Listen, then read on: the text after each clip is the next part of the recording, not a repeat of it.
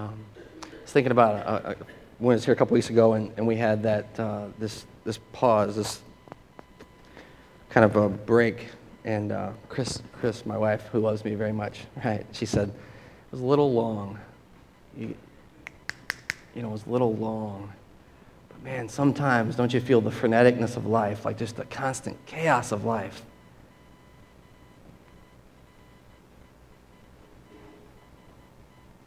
Sometimes that's a blessing right there. So, I hope you're all doing well. I can't express to you how good it is to be home. And everything about, now I'm going to say this because some of you may not know I was on vacation. Most of you know I was on vacation, right? And somebody's messed with my earpiece now, so it's all whacked out. So I keep doing this. But something about coming home. Do you enjoy vacation? I hope you've had a chance. Yeah, somebody, yes. I hope you've had a chance to experience a vacation this summer. And there's still a little bit of time left, although not much if you have kids, right? This is it. But something about going on vacation is so great because you leave everything behind and you just go, yes, we're on vacation, And there's something I used to love about it, having a family. When you go on a family vacation, no matter what happens on the vacation, no matter in the moment how awful it seems, somehow it becomes this, it's this truth about your life that you have this family and it's us against the world, because back home you have all these other relationships and stuff, and all this stuff muddies the waters, and your kids have friends, and you have friends, and your wife and your husband have friends, and everything. But when you get out there, it's just us in this little vehicle somewhere on the planet. That's the way I experience our vacation. So no matter what happens when you go on vacation, there's this sense of accomplishment. Maybe it's just for men. I don't know. We got there, it happened. But then everything you see is new, especially if you go to a new place. Everything you see is new, and you go, wow, look at that. Ooh, look at this, and everything. Well, that's great. But I'm telling you all this because there is something about coming home that you just go, wow, this is great. And I had that experience where I walked through the door of our house, and I opened it up, and it was bigger than a hotel room. I went, wow, man, this is great.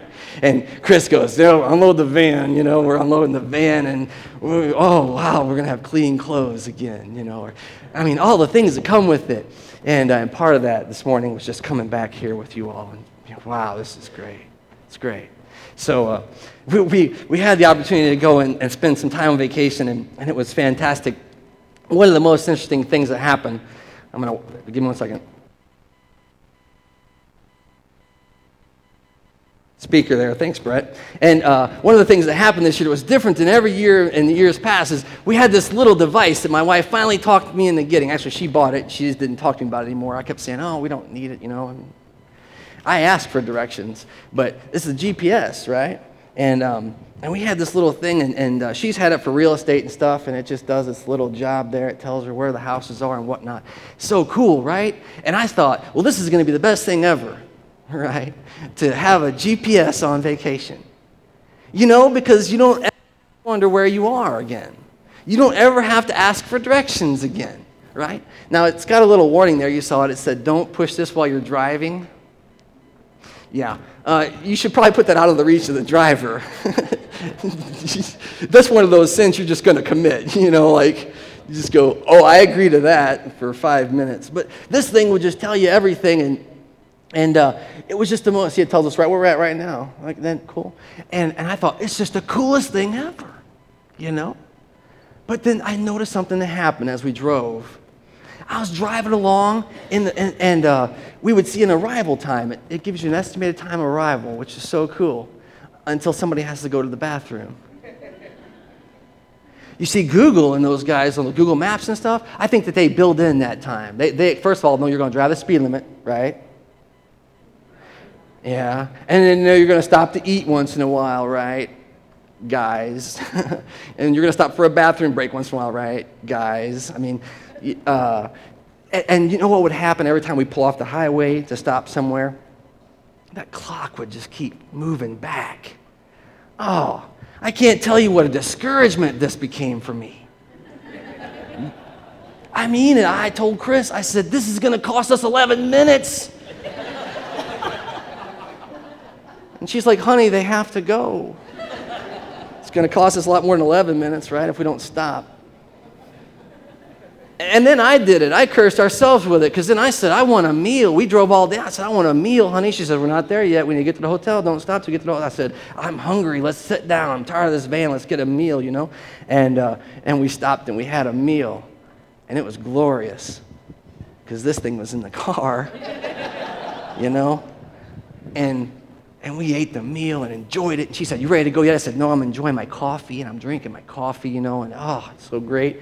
And we get back in there, and it's like, you've wasted an hour. and I just go, oh, my goodness, you know.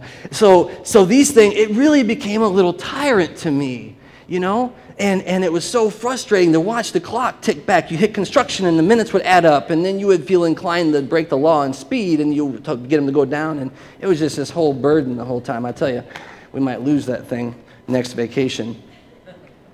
Something else happened with that little device one time. We were trying to find a restaurant, and we were going, you know, and she was driving this time because she was tired of the way I was always playing with that and arguing about where we were going or whatever, and so she was driving, and it said, turn right. I kid you not. And so she says, turn right. And I said, I think it's lying to you because it gets confused sometimes.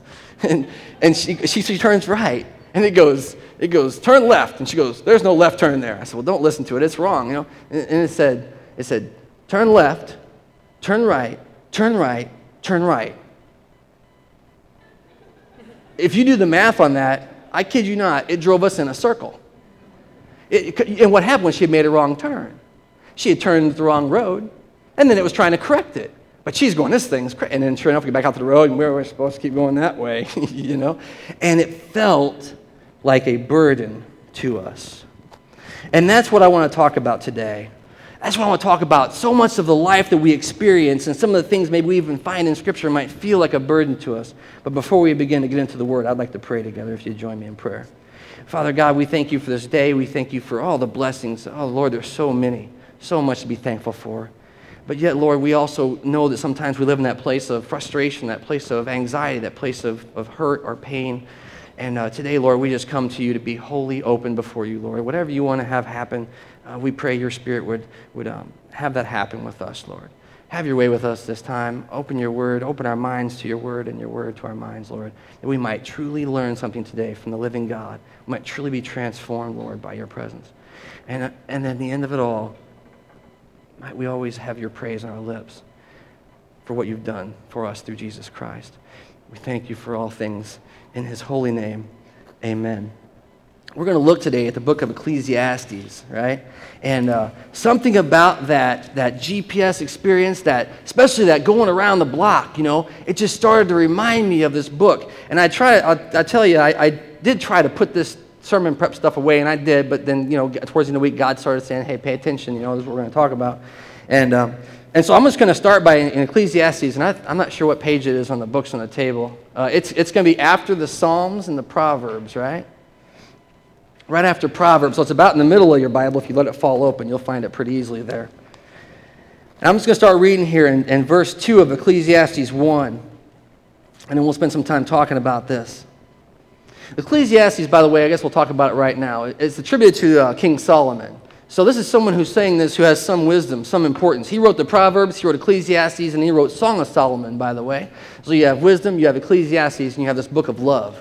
And this is what he's left to us, besides being son to David, the king. And so this is the person that's this text is attributed to. Listen to what it says here in verse 2.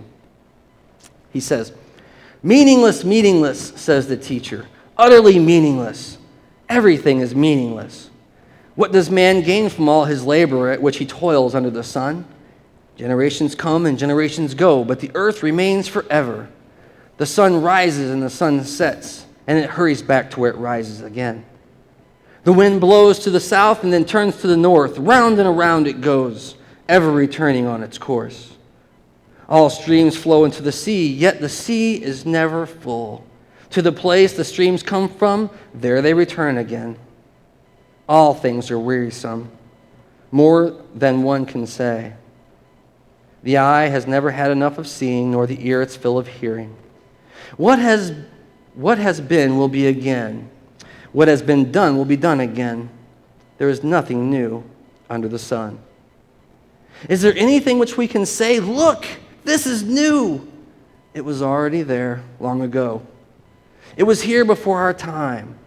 There's no remembrance of men of old, and even those who are yet to come will not be remembered by those who follow. Now, see, isn't this an encouraging book? You know? But there's so much truth here to be found.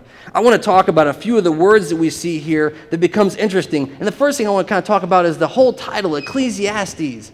Ecclesiastes is actually a Greek take on a Hebrew word, okay? And it means one who collects or gathers. And if you don't know this, actually what we're doing right here this morning is called ekklesia in Greek. It's the gathering of the people, right? And some people would say this is the ekklesia, and then some people would say that this is the ekklesia, meaning that I'm the one gathering, which isn't the case this morning. But that's what's attributed here when it says teacher. He's the one that collects things in Ecclesiastes. So that word, and I'm not even going to try to pronounce it in Hebrew here. I just said I wouldn't, I will here. Koheleth is the word that says, the teacher says in verse 2. Meaningless, meaningless, says the teacher. This is the one who's collected all these things, right? And we'll talk about who that teacher is. But Solomon's writing this idea that everything is meaningless. That's the next word that becomes very important in this passage. What does that mean, meaningless? It's kind of a silly question. But meaningless is this word is this vapor, this breath. The word vanity, which they say they can't use in modern translations because it means something else now. It doesn't mean what it used to mean. Vanity now kind of means what? Like self-pride. You know, we talked about the mirror a couple weeks ago. It's just like vanity.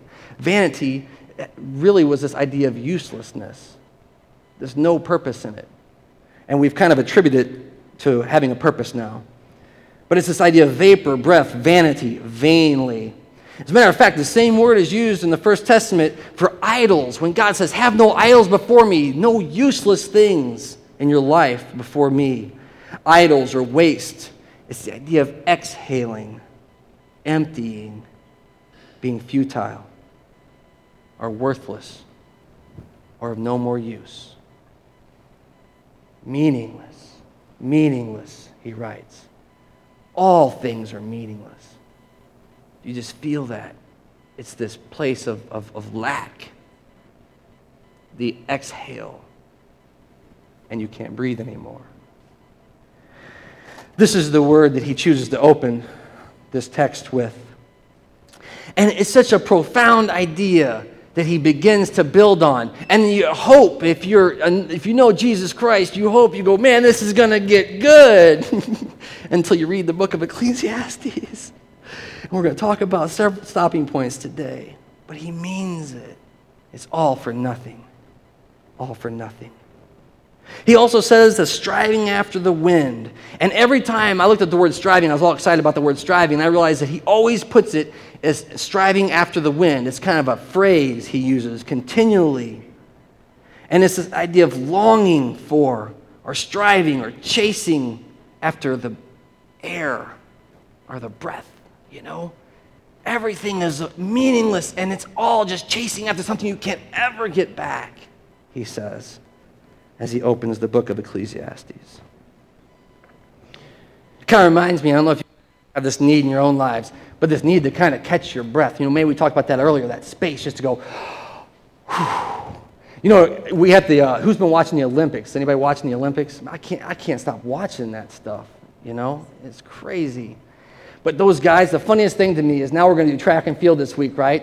And the funniest thing to me is these guys run like the fastest 100 meters of their life or whatever, and then somebody comes up with a camera and a mic and sticks it in their face and says, how did that go?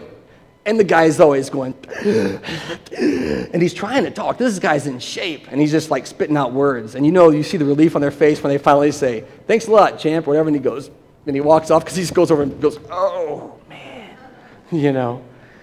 This idea that he's trying to catch his breath. Give me a minute. Everything he says is like that. Just, give me a minute. Give me a minute. This is what Solomon tells us. And then the last word I want to talk about here is the word profit, right? And it says, what does it profit a man, right? I mean, what is it good for you? And it's this idea of an advantage or a benefit. What's left over? Solomon's saying, what's left at the end of the day? At the end of the day. You see Solomon here, we're going to go ahead with him in chapter 2. But he claims something that's profound. You see, Solomon says, I've tried everything. I want to read that together. Chapter 2, verse 4. This is what Solomon says. He says, I undertook great projects. I built houses for myself and planted vineyards. I made gardens and parks and planted all kinds of fruit trees in them. I made reservoirs to water the groves of flourishing trees. I bought male and female slaves and had other slaves who were born in my house. I also owned more herds and flocks than anyone in Jerusalem before me. I amassed silver and gold for myself and the treasures of kings and provinces. I acquired men and women singers and a harem as well, the delights of a man's heart. I became greater by far than anyone in Jerusalem before me, and in all of this, my wisdom stayed with me. I denied myself nothing my eyes desired. Listen to what he says. I denied myself nothing my eyes desired. I refused my heart no pleasure. My heart took delight in all my work, and this was the reward for all my labor. And yet, when I surveyed all that my hands had done and what I had toiled so hard to achieve, everything was meaningless, a chasing after the wind. Nothing was gained under the sun. That's a funny thing to hear. You know, I mean, if you ascribe to the faith, either a Jewish faith or a Christian faith, you would say, yes, King Solomon was the greatest king to ever live. He had all the wealth and this and that. I'm not sure if you come outside the context of a church history or background that you would necessarily into that. Because you would say, well, Bill Gates has more. Or you would say that Bill Gates isn't the richest guy in the world anymore. Did you know that? He's been passed up. So-and-so has more. Solomon, he might have had some stuff, But his point is he had so much stuff and it was all meaningless. Have you ever heard that said before, by the way? I remember one time I was sitting there with an elder, a person who's older than me, someone who had more years on this planet than I had. And they had been playing the lottery or something. I don't know what it was. And they were talking to someone who was extremely successful. And the person said to them, just over kind of coffee talk, it said, they said, man, if I would win the lottery, this would happen. If I would do this, that would happen. The person said across the table, I hate to tell you this, but money can't buy you happiness.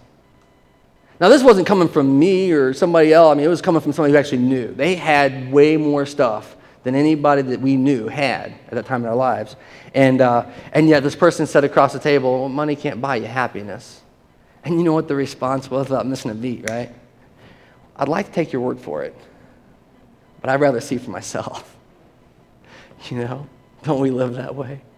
Because here, that's kind of what I feel happens with Solomon. You see, Solomon is trying to say, I tried all this stuff and it's all meaningless. And we go, that's great, Solomon, but I want to try that new whatever it is. I think it's true on a philosophical level, but practically, I might wait till I get that next raise to really see, that next promotion, to really believe it. I might have to wait till I'm the richest guy in the world so that I can tell all the other people, well, no, it doesn't buy you happiness. And that becomes our excuse for this constant chasing, this constant running, this breathlessness. And we'd like to take his word for it, but we can't. Solomon in 2:17, let's read with him what it says. He says, I hated my life, he says. I hated life in 17 because the work that's done under the sun was grievous to me. All of it's meaningless, a chasing after the wind. I hated all the things I had toiled under the sun because I must leave them to the one who comes after me. You see, Solomon begins to realize that no matter what he does in this world, what wealth he amasses, how many people he influences, how many people he rules over, no matter what happens, he's going to leave it all behind. He's a very wise man. He talks about how much he begins to hate everything he's done. sometimes you get there, right? You get there where you just regret. You go, oh, why did I waste so many years of my life, As a parent, one place this always comes up with me is when older folks say, treasure your children. Do you ever hear that or say that to somebody? And we try, but we screw it up, right? Because we just don't pay attention. And then we turn around and look and they're grown. Happens day by day and we miss it. We miss the opportunities. We get so focused on the meaninglessness of work. And he says there, because of that, I just come to hate life. Because I can't keep any of it. Talking about the meaninglessness of work. Some of you went through the Financial Peace University class. And one of the lessons that Dave Ramsey teaches in that course is the idea of finding something to do with your life that matters more than a paycheck. And that might sound crazy for a guy who says, make all the money you can, as long as you can, and then give away all you can. That's what he kind of says, right? But he says, find something that has purpose in your life to do for a living. And he cites this example, which I thought was profound. And I think it's a microcosm of what Solomon experienced, but he just experienced it on a whole different level. And he had so much wisdom to see it, because many of us don't ever get the time to see the truth of what's going on here. He said they did an experiment with a bunch of college students, right? And they said, these college students are broke. Most college students are broke, right? And so they said, we're going to go ahead, we're going to pay these guys $7.50 an hour to dig a ditch, okay? Now, what the students didn't know was this is actually a psychological experiment on them. They were the rats in the maze. But they thought they were just going to go out and dig a ditch. So they were pretty cool with that. And so he said, we're going to pay you $7.50 an hour to go out and dig a ditch. And they had all these students show up, 65, 70 students show up the first day like, yeah, $7.50. It was above minimum wage at the time. It was back before minimum wage was close to that. And they would go out and they would dig. And they had breaks and they had lunch. And at lunch, they said, now fill the ditch back in. And they go, we just dug that ditch. No, that's okay, fill it in. We're paying you $7.50 an hour, fill it in. So they fill the ditch back in all the way, right? And then they say, at the end of the day, they say, good day of work. You've done a great thing. You dug this ditch out and you filled it in. Come back tomorrow and we'll pay you $15 an hour to dig this, to work for us again. Well, the next day, they had about half as many people show up. Twice the money, right? And they started, what are we doing today? And they said, well, we want you to dig a ditch over there. And they're digging a ditch, and they probably talked to themselves going, they're not going to make us do this again. I mean, this is stupid, right? This is too much money to be wasting. They got to the end of the ditch, 4 hours of digging, and they said, okay, fill it back in. And they filled the ditch back in. They said, come back tomorrow, and we'll double your salary. And again, less people showed up. By the end, they were paying a salary that no one with any sense would pay a bunch of college kids to dig a ditch and fill it in, and no one would show up to do the work. And Ramsey says that's because the work was meaningless. And you have to have something in your life that's more valuable than your compensation. You have to have something you're doing that matters beyond the grave.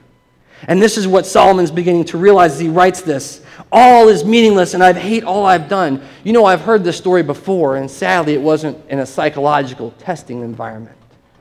I've been told that during in the concentration camps, the way they would break the will of the Jews who they were going to exterminate was they would make them move piles of rocks day after day.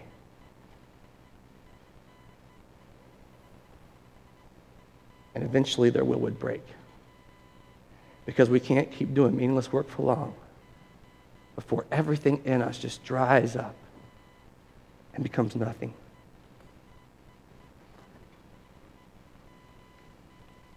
So this is what Solomon is teaching us here. Flip ahead with me to 4:8, chapter 4, verse 8. We're going to jump around a little bit here in the middle. Another thing that he talks about with this idea of working, of toiling, because he begins to kind of say some things, we'll talk about in a minute, what benefits there are, because he's not all negative. He's got some positive stuff in there, right? But in 4:8, there was a man all alone. He had neither a son nor a brother. There was no end to his toil, yet his eyes were not content with his wealth. I want you to hear that. The man was all alone. He had not a son or a brother, and there was no end to his work, because yet his eyes were not content with what he had. No matter how much he had, it was never enough for this man. And he says, for whom am I toiling, he asked, and why am I depriving myself of enjoyment? And Solomon says, this too is meaningless. It's a miserable business. what struck me about this in this modern context is this idea of, I don't know if you've seen it, I was in business before, you've seen the workaholic, you've seen those folks that would forsake everything in their lives for the work that they're doing. And no matter what they had, no matter what position, what title, it was never enough. And you wouldn't even envy them anymore as much as you'd pity them. And you'd start to pray for them. And you would just go, oh God, let there be more to their life than their work.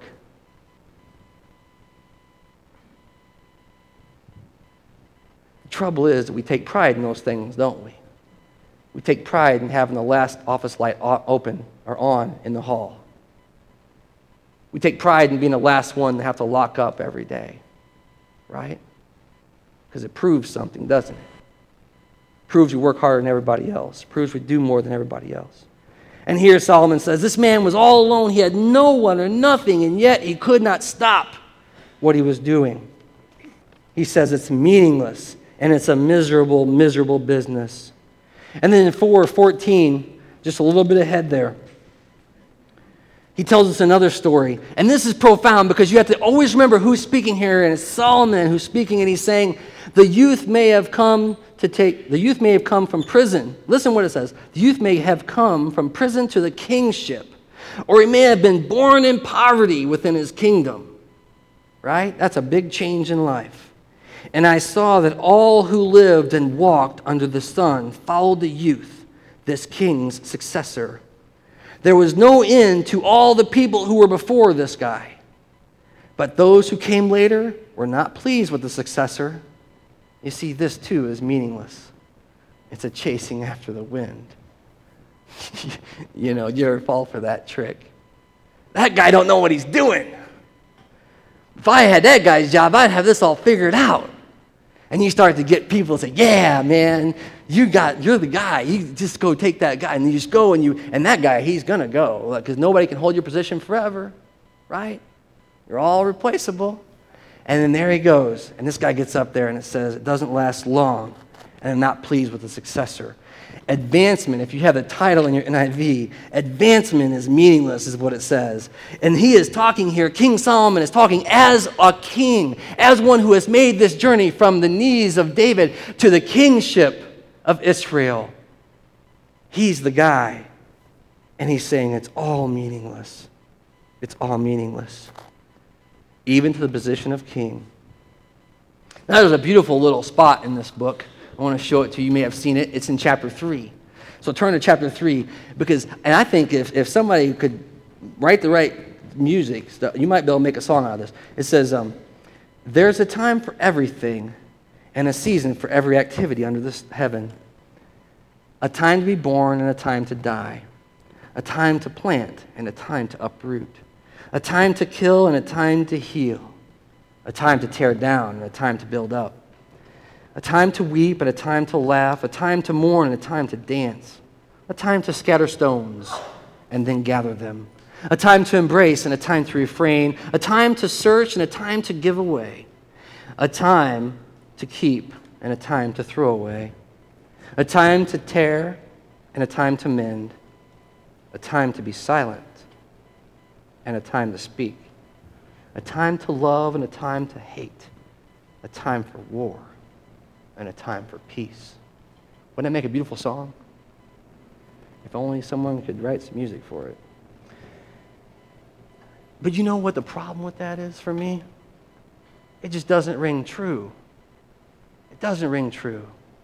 I mean, philosophically it rings true, right? We can all sit around at the coffee house, right, and sip our latte and say, yes, there is a time for everything. But I can tell you this, there's never a good time for death. That's what it says. Time to be born, time to die. When's that time? When is that a good time? Right? When is it a good time to hate? That's what it says. When is it a good time for war? Accelerating this process of death.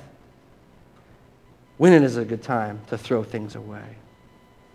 But he's trying to say something here philosophically about the balance we find ourselves in life. Because no matter how much we don't like this text, it's true.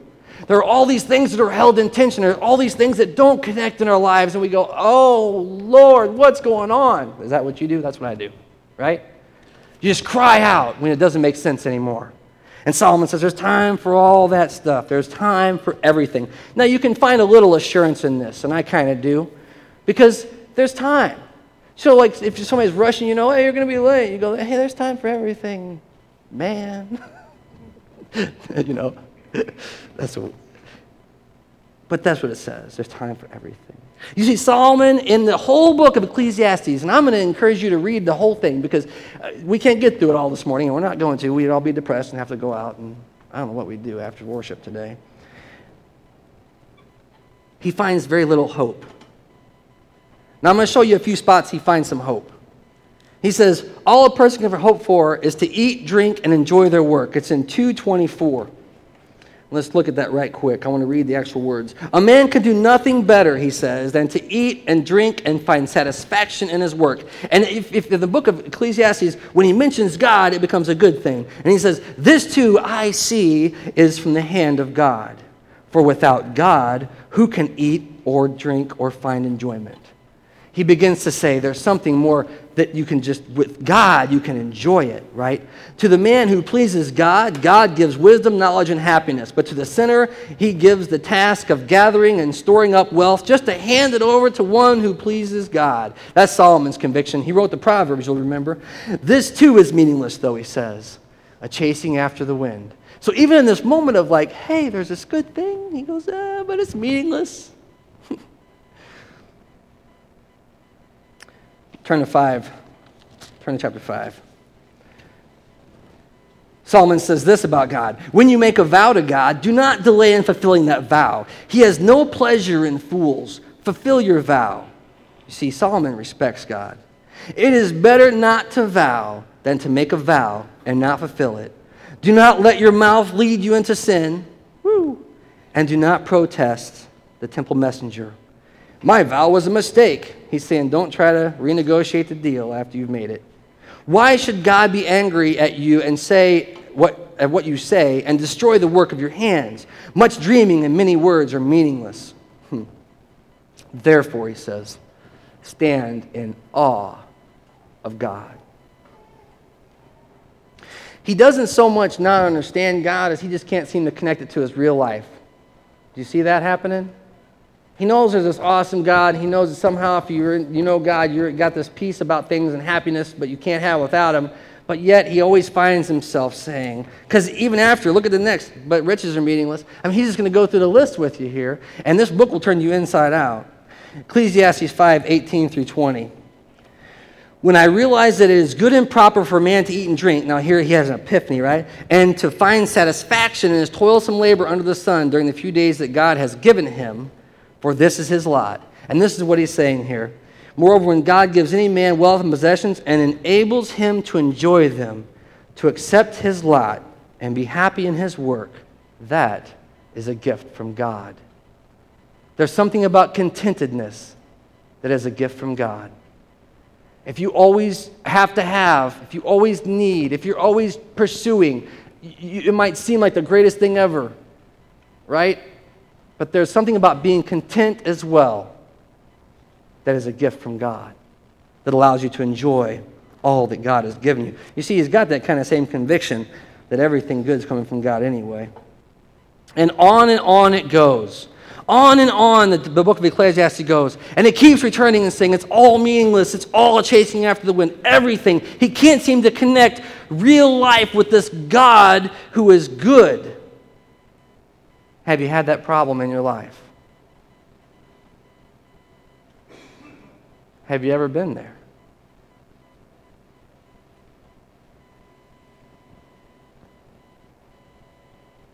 The problem the author of Ecclesiastes continually runs into is one problem. It's death. The reason that he keeps throwing his hands up at the end of the day and going, what are we going to do, is because he runs into death. He says at one point, if you're a king or if you're a pauper, you're both going to die. There's no way around it. You're going to die. We say that, my favorite thing is talking to high schoolers about it. Actually, you talk to high school about it, they're like, yeah, we get it, but I don't get it. As an adult, we don't get it. We don't get it until we're there. We don't get it until we're in the room. We don't get it until we face it. And King Solomon faced it. I want you to look ahead here to chapter 12. chapter 12. This is where he wraps up the book, right? His insights here. Ecclesiastes, the gathering, the wisdom, all the stuff he's put together. A whole bunch of stuff in here we're hopping over. But I'm going to read the whole chapter 12 to you. I'll through 8 at first. It says, remember your Creator in the days of your youth, before the days of trouble come, and the years approach when you will say, I find no pleasure in them. Before the sun and the light and the moon and the stars grow dark, and the clouds return after the rain. When the keepers of the house begin to tremble, and the strong men start to stoop. When the grinders cease, because there are few, and those looking through the windows grow dim. When the doors to the street are closed, and the sound of grinding fades. When men rise up at the sound of birds, but all their songs grow faint. When men are afraid of heights and dangers found in the street, and the almond tree blossoms, and the grasshopper drags himself along, and no desire is stirred. Then man goes to his eternal home, and the mourners go out in the streets. Remember him before the silver cord is severed, or the golden bowl is broken, before the pitcher is shattered in the spring, or the wheel is broken at the well, and the dust returns to the ground that it came from, and the spirit returns to God who gave it. The last words in the book. Meaningless, meaningless, says the teacher. Everything is meaningless. He begins and ends this entire gut-wrenching, depressing, what do you want to call it? Inside-out journey. He begins it and he ends it the same way. It's all for nothing. He lays you there to rest. And he says it's all for nothing. This wise King Solomon says.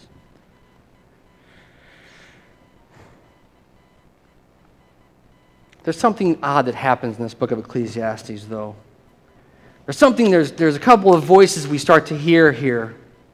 Because the meaningless, says the teacher, everything is meaningless, is at the beginning and the end of what's quoted as King Solomon. But if you turn back to the first chapter, the first verse, it says the words of the teacher, son of David, king in Jerusalem. This voice has a narrative sound. It's not the one that's crying out. It's not the one that's saying there's no hope. And the whole thing there becomes a quote from Solomon. And at the end, it says in verse 9, the conclusion of the matter is my title. But I want to start here at 13. I want you to read with me. The final thoughts. It's something that encases this whole message from Solomon. It's something that goes before he speaks it and after he ends it. And I want you to hear what it says. One time I had a friend of mine who was a great man of God. He told me, he said, if you're going to read the book of Ecclesiastes, only read these verses. Don't read the rest. Now all has been heard in verse 13. Here is the conclusion of the whole matter. Fear God and keep his commandments, for this is the whole duty of man, because God will bring every deed into judgment, including every hidden thing, whether good or evil. There's someone who's outside of this that says, no matter what you see, no matter what despair you go through, remember, fear God and do what he commands, right? I'll tell you what happens here for a Christian. What happens for a Christian is you live in that space of saying, what is the point? There's nothing, it all is lost. And then you find yourself caught in a room full of death and you still know life. You find yourself in the down and out and you still find hope. And you go, this doesn't make sense. This is death. This is the end of all things. What's wrong with me? And then Jesus says, it's me. Because we as Christians don't wallow in this kind of lostness of the world. We have one who has reached down right where we were and pulled us from death. The most famous verse of Scripture, right? John 3:16, for God so loved the world that he gave his only begotten Son, that whoever would believe in him would have eternal life, not rot in the grave. John 3:17, the one we always miss. Because God sent his Son into the world not to condemn it, but that the world through him might be saved. Boy, what a good word. What a good word. I want to tell you a story about Jesus. Jesus Christ came in the very image of the very flesh of man, the very likeness of man, but fully God. God knew the problem in Ecclesiastes. He knew the meaninglessness of Ecclesiastes, and he sent his Son to come and to live among us, just like you and just like me. Dirty hands, we talk about that all the time, right? Just down in the dirt. He always loved the sinners. He always confronted the self-righteous. He always led us toward him. And at the end of all of this, the way that God showed his love for you and his love for me was not through some worldly success and not through some great hope. We're going to know he went to a cross. And he died. And it makes no sense.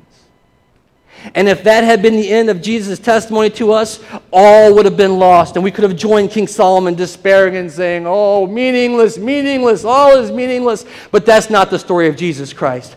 Because 3 days later, he was raised from the dead. And I'm sorry if I'm getting loud. Chris always says, don't get loud. But sometimes it's hard to be quiet about it. Because he was raised as the dead, the Bible says it's the first fruits of a new generation. And if you know Jesus Christ, you know that hope. You know the resurrection story. And you stand in a room that's filled with death, and I pray, God is my witness, that I would be there on my deathbed longing for the resurrection moment. Because that is our testimony to the world, that all is not lost. That there is meaning, there's something bigger, there's something better, there's something more. The beautiful thing about the salvation story of Jesus Christ, the soteriology of Jesus Christ, is not that it begins at the grave. It begins when you accept him. Too many times we think, boy, it'll be great once I'm dead I can be with Jesus. Jesus is here right now. Boy, it'll be great when I have eyes to see. You can have eyes to see right now. And your whole life will be changed. And you will stand in that room and you will have a hope that you cannot hardly explain except to say, Jesus died for me. It's a good word. Jesus, after he was resurrected, I'm going to turn here to Luke, the last chapter of Luke 24. Because we're not just left with the testimony of Jesus Christ rising from the dead. We're not just left with the hope of the resurrection from the dead. That is surely our hope, Christians. We will be raised again. But this is what it says.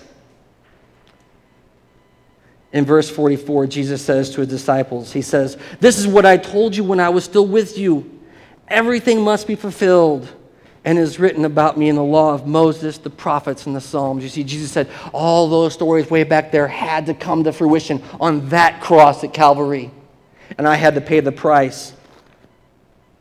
And then he opened their minds. God, may it be so. He opened their minds so that they could understand the scriptures. And then he told them, this is what is written. The Messiah will suffer and rise from the dead on the third day.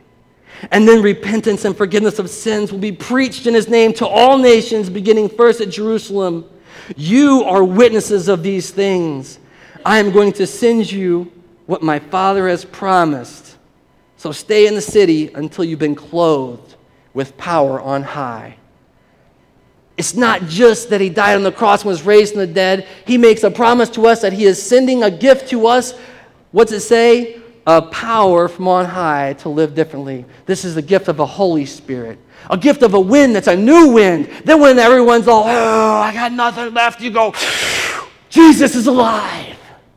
This is the new wind that we get through Christ Jesus. And I pray today that if you're here and you think you're out of your mind, well, you're probably not alone, okay? But I want to tell you that you can have it. And I can't give it to you. Jesus Christ can. Right now, wherever you are, whatever struggle you've had, whatever ecclesiastical disaster you've lived through, you can turn and say, I want that peace, Lord. I want to know that death in Jesus so I can rise with him. That's what we do as Christians. That's the story we tell. I'm going to invite you to pray with me. Father God, your Spirit moves in ways that are beyond our control. And I just pray today, Lord, that if you have indwelt someone today, if you've been knocking on a heart or just beckoning someone to return to you, to acknowledge the truth of their story, that we're all part of your story. Lord, I pray that you would bring that to fruition today. That somehow that dumb lips, these lips that are always so broken and crooked, can be straightened out again. That we can proclaim a name that's too holy to say because we know him who's been raised. We pray today, Lord, that if there's any here who don't yet know this great, great message of salvation, you would do the work, Lord. You love folks more than we can. We try. You know all the truth. We don't hardly know any of it. But we trust you, Lord, with that work. And we thank you. And Lord, what a joyous thing. Can we just jump from, can our souls articulate these dead bodies to say, praise you, Lord. Praise you, God, for all you've done. Make us beacons of light to the world, Lord. Let your word burn in our bones like a fire that we can't extinguish. And may you always get the glory forever and ever, for all eternity, Lord, and all things to come, that you would be glorified. We love you and thank you. In Jesus' name, amen.